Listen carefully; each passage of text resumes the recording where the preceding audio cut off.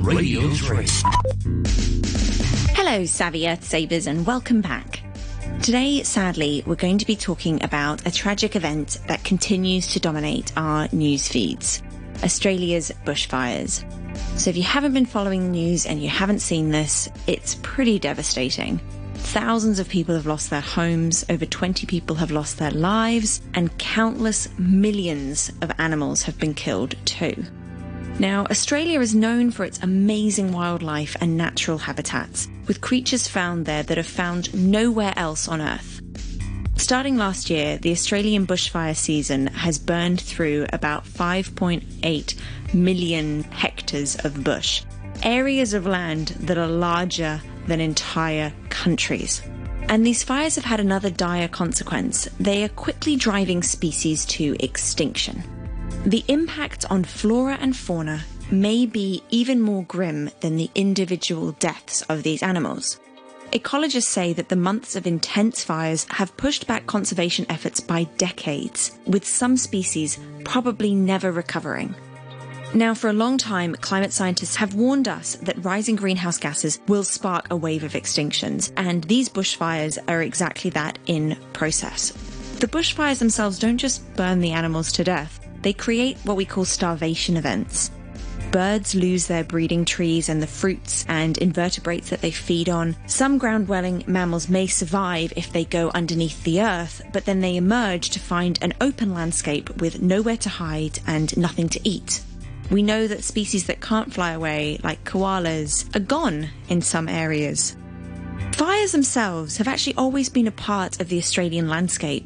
And in normal circumstances, extensive patches of unburnt areas were left. The fire didn't burn everything, which actually helped some species to survive.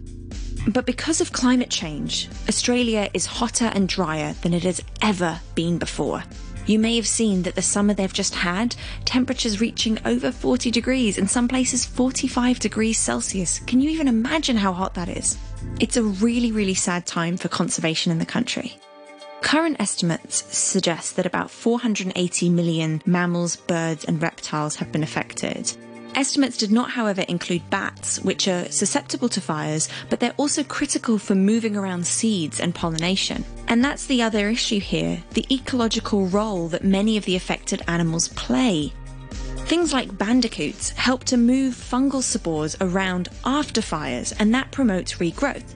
So where in the past we've had fires that crop up in the Australian bush kind of naturally, it's a dry place, afterwards the forest and the bush is able to recover because the animals that live there redistribute the seeds and the spores needed for life. But if those animals die, that ecological service they provide, which is so critical, goes with them.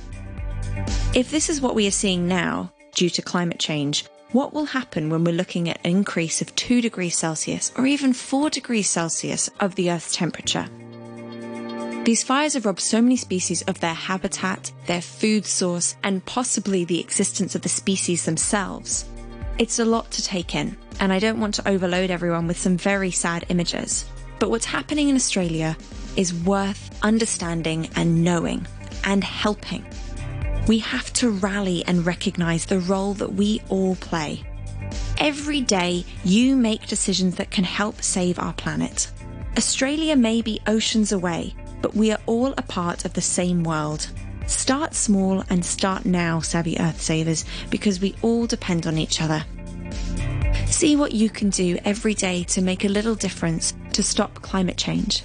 If you've done any fundraising or events to support those affected by Australia's bushfires, we'd love to hear about them. You can find us on Instagram at TeenTimer3 or look us up on Facebook, Teen Time on RTHK Radio 3.